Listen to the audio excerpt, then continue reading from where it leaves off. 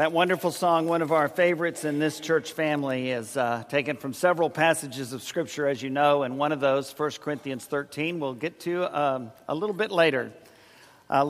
Thanks, Danny, for that wonderful communion meditation, talking about priorities, and now you all know why these windows over here don't open. That's exactly why, right there. Yeah, it's an air conditioning thing, but nope, not even an option. Not even an option. Today is a special day. Of course, it's Sunday. It's the Lord's Day. It's the day we remember the resurrection, the empty tomb, the death, burial, and resurrection of Jesus. Today is also a very special day for Joyce and me. On May the 7th, 1977, we were married. And so I have a few pictures up, of course, commemorating our 46th anniversary. There are so many stories, and I'm not going to tell you all of them. But Joyce's dad was 45 minutes late to our wedding. Hence, all of Joyce's makeup cried off, which she assured me that I had better give that disclaimer or else I was going to be in big trouble. You see several different scenes there from 1977. You notice in the bottom right, that's Joyce's immediate family. And you'll probably notice right off that her mother is holding a newborn baby. So, James was born 3 months before we got married, and that is number 9 of the 9 J's. She is holding her 9th child. We have got that news in our second year at Oklahoma Christian College, and let me tell you, that was something that didn't happen every day there. Someone had a baby brother or sister born. All 9 of the kids their names begin with J. I've been in the family long enough to where I can do this. Janet, Joyce, Jerry, Joanne, Jeffrey, Johnny, Jennifer, Jeannie, and James. Yep, that's it. That's right. Always know how old James is because he's as old as we've been married, pretty much. He was born in February of 77. We were married in May. Joyce and I met in the fall of 1969 in Miss Lofton's 7th grade homeroom English class at Dwight Avenue Junior High School in San Antonio, Texas. And we were in the band, and so we were in school together throughout junior high and high school. And we were friends. We had a good group of band friends we went to parties with. We talked to a lot. They were our best friends. It was a wonderful friendship. And some of those, through the magic of Facebook, we still contact today. In the 8th grade, Joyce had a crush on me. I know you're thinking, how in the world is that true, Bill? But yet it is. And yet, I didn't have the same feelings at that time. And so at one of our 8th grade parties, when we were dancing, and ever the romantic, I was holding her with one arm and chewing a tuna fish sandwich with the other. I told her I only liked her as a friend. When we moved here, 8 years ago almost, we did a Bill and Joyce road show and went to all of the adult classes and the youth class. And when I told that story in the youth class, I nearly had everyone walk out. I'm not sure that there's anything I could have told them that would have made me look worse.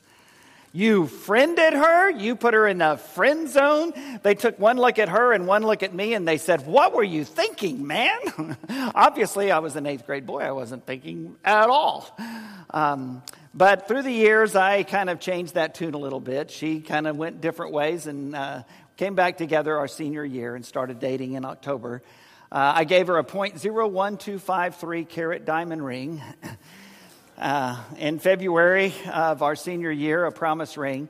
And then after our second year at Oklahoma Christian College, we were married on May the 7th, 1977. I can tell you that I married way above myself.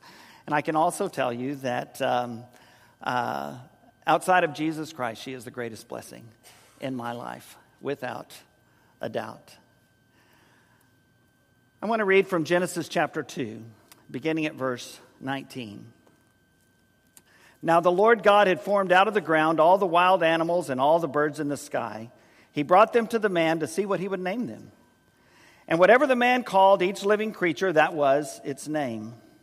So the man gave names to all the livestock, the birds in the sky, and all the wild animals. But for Adam, no suitable helper was found.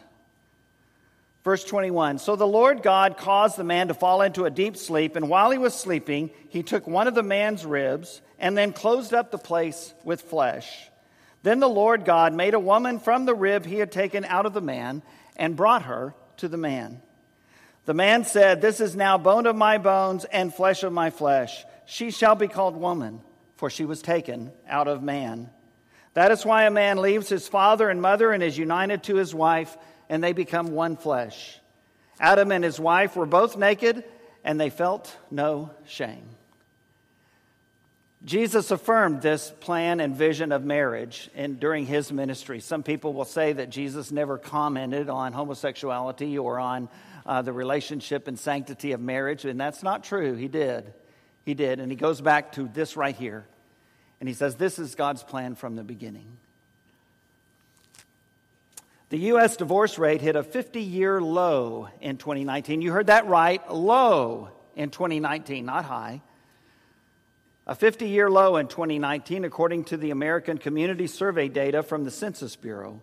The report said that for every 1,000 marriages in 2019, only 14.9 ended in divorce. This is the lowest rate we have seen in 50 years, their report says. By comparison, in 1980, that figure was 22.6, not 14.9 out of 1,000. And it's been steadily declining ever since. Clearly, the prospects of having a successful, fulfilling marriage are much greater than what the secular media would have us believe. It's not as bleak as you might hear and as you might think. A 2016 Washington Post article titled "The Secret to a Long-Lasting Marriage" interviewed some experts in the relationship field as well as several couples who had been married 50 or more years. In answering the question, how'd they do it?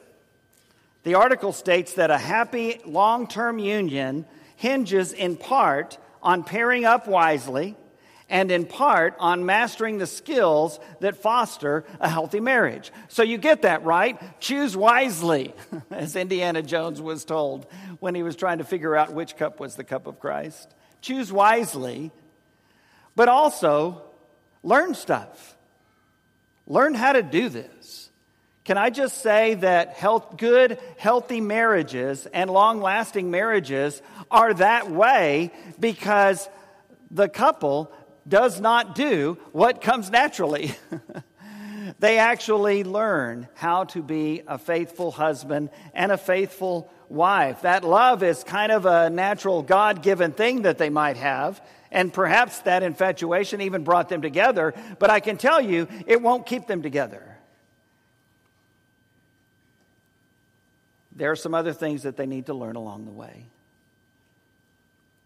While it almost always begins with love, this report says, choosing and, of course, being a solid life partner is critical. Reliable, responsible, and honest is a good start, they say.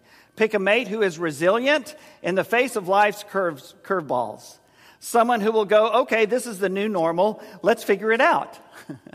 You see, the key to a long and happy marriage is not that you're never thrown curveballs. It's that you deal with them and you figure it out. And you figure it out together.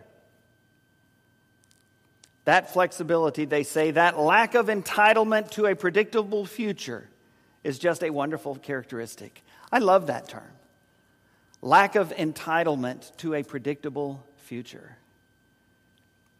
We actually think we have that right sometimes.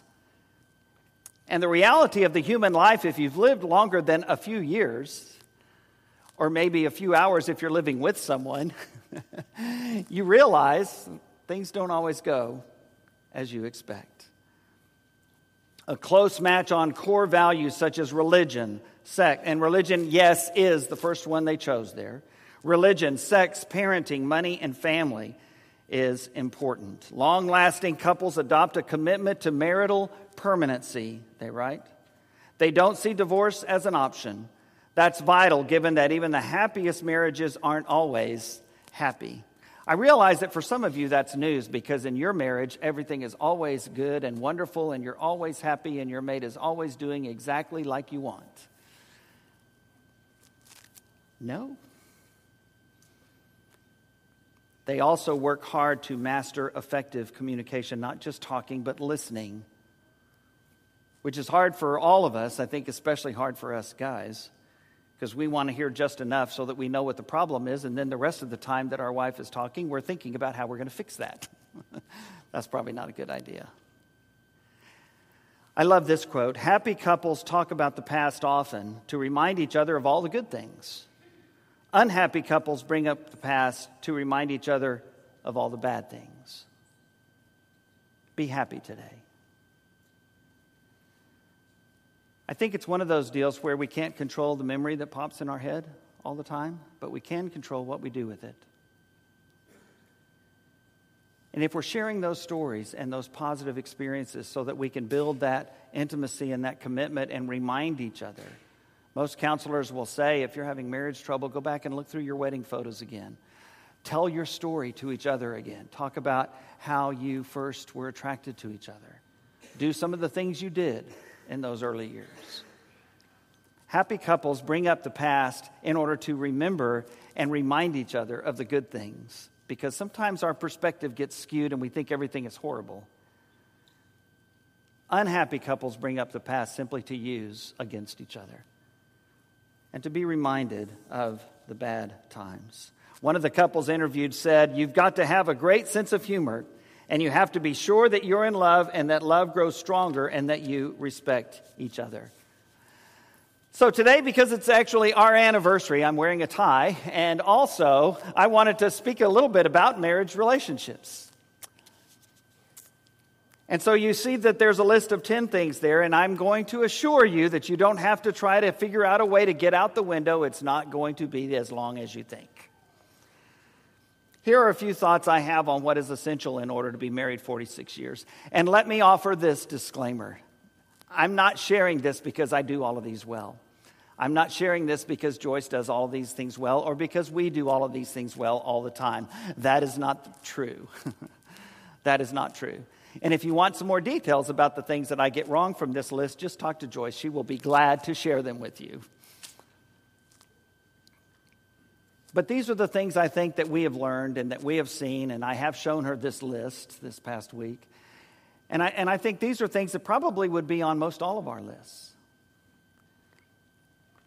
And the list could go longer, but then so would the sermon, and where would that get us? So, number one, an attitude of gratitude.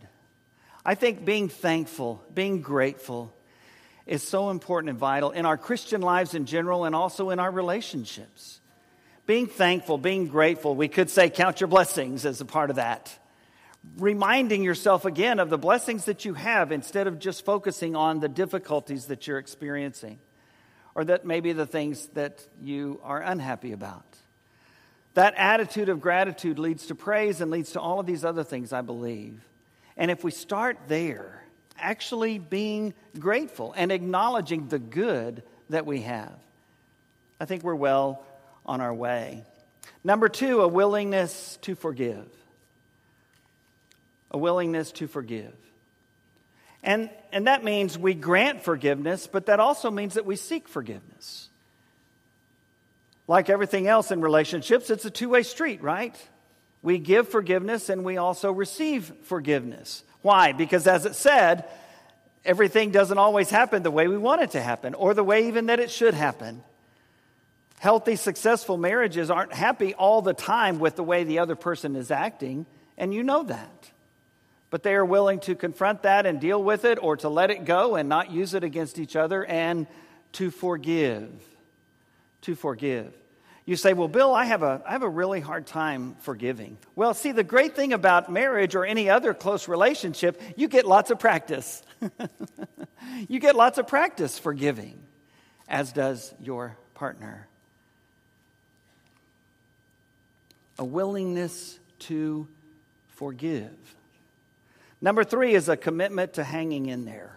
A commitment to hanging in there. And in this article, interestingly enough, this secular article acknowledged that. These couples weren't married for 50 years or more because they never had any problems. They were married for 50 years or more because they were committed to working those out and to working through them. Now, let me just say a word for a moment about divorce. I know divorce is a reality. I'm a product of a divorce. My parents were divorced when I was a sophomore in high school. I get that. I understand that sometimes that happens. And there's all kinds of things we could say about that, but as Christians, I think we need to remember that sometimes that happens because we are human. We are human. Our marriages are composed of two humans. And so we get that divorce is a reality, and it's very hard. It's hard on everybody. And so I understand that, and I want to acknowledge that. And if you've gone through a divorce, or if your parents have gone through a divorce, I realize, believe me firsthand, how hard that is and how difficult that is. And so however we can help each other work through those things, I tell you my view, when a couple is in crisis, I do everything in the world I possibly can to save their marriage. But whatever direction that ultimately goes, which will be up to the two of them, I want to be there for them.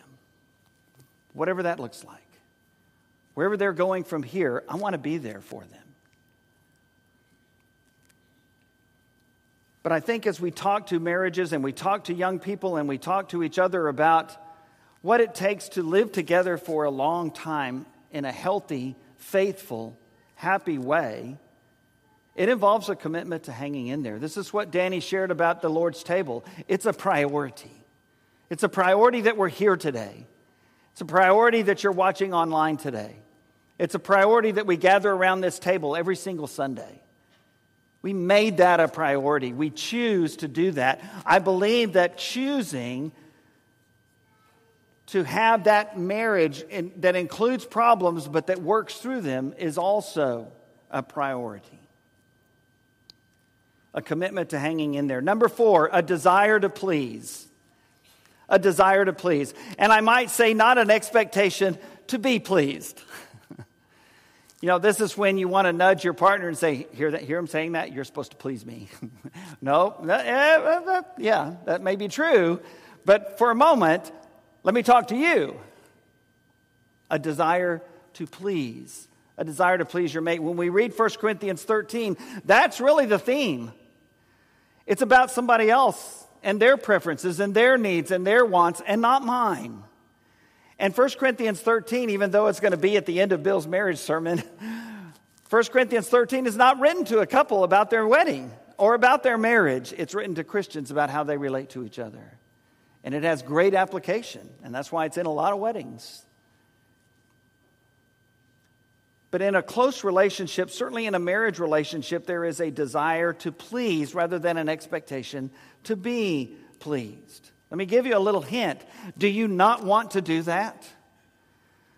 Do you not want to have that expectation that you are called not to be selfish, but to please the other person, to live according to their needs and their desires and their preferences and their wants?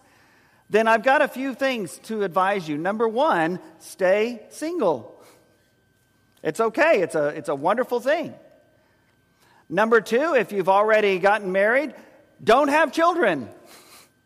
Because if your goal and your desire is to get your way and to be selfish and to not have to please others, don't have children. A third one might be this. Don't go to church. If your desire is to please yourself and to get your way, then don't go to church. Because the call of the cross, the call of Christ, is to put somebody else before yourself. It's to make sure that their needs and their desires and their preferences are the ones that are being met, not yours. A desire to please rather than an expectation to be pleased. Number 5, a realistic set of expectations. Perhaps emphasis upon realistic. These expectations, do they challenge us a bit? Well, yeah, sometimes, but are they fair? That's the question. Expecting something out of your mate that's not fair is not right, and it will only lead to problems. It's realistic. It sets the bar high, yes, but not so high that it's unattainable. A realistic set of expectations. Be willing to talk about them. Number 6, a mutual respect.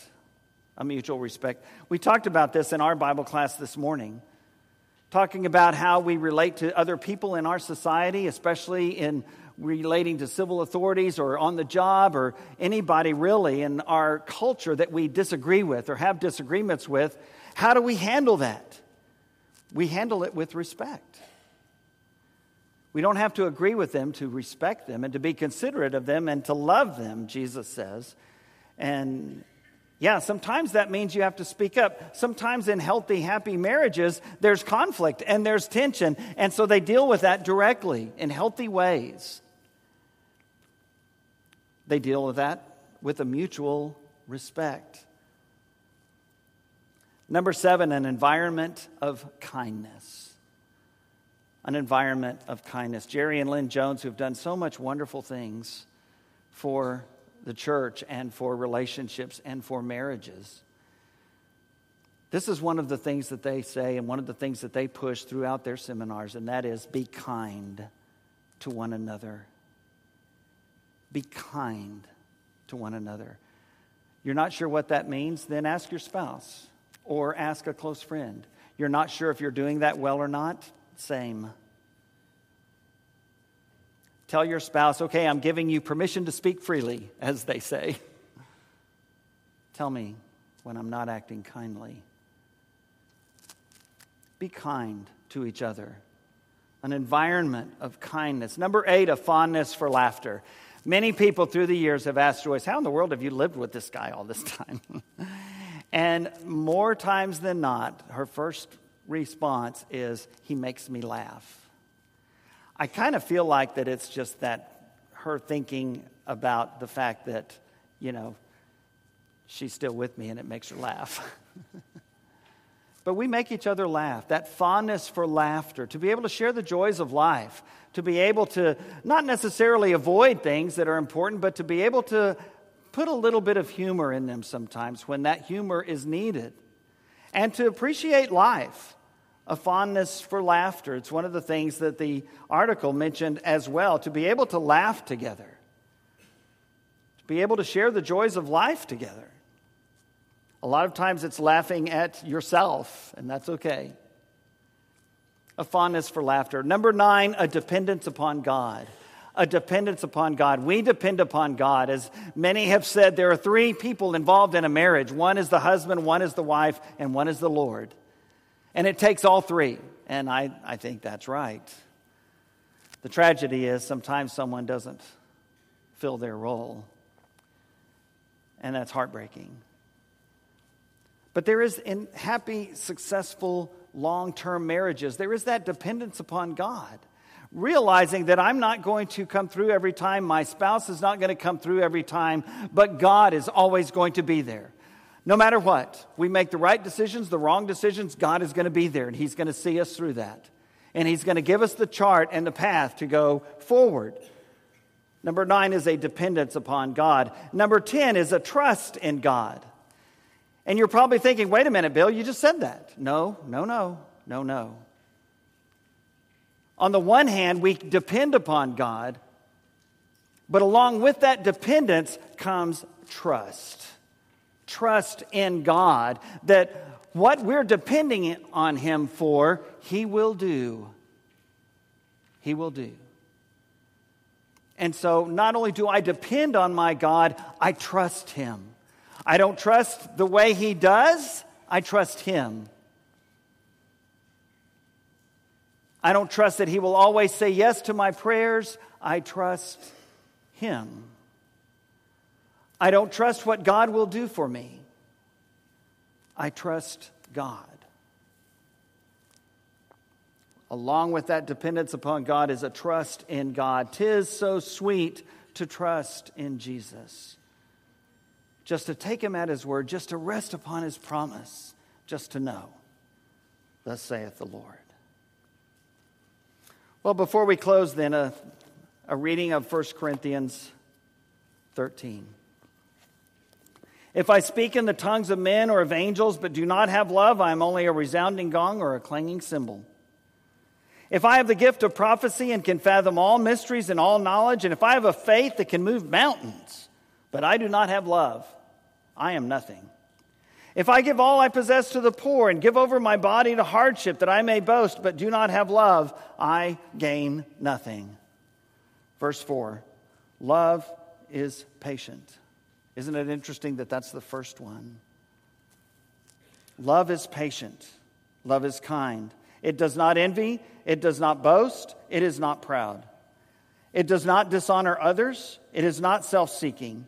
It is not easily angered. It keeps no record of wrongs. Love forgives, in other words. Verse 6, love does not delight in evil, but rejoices with the truth. Love always protects, always trusts, always hopes, always perseveres. Love never fails. But where there are prophecies, they will cease. Where there are tongues, they will be stilled. Where there is knowledge, it will pass away. We might say where there is infatuation, it will cease. Love never fails. Love perseveres.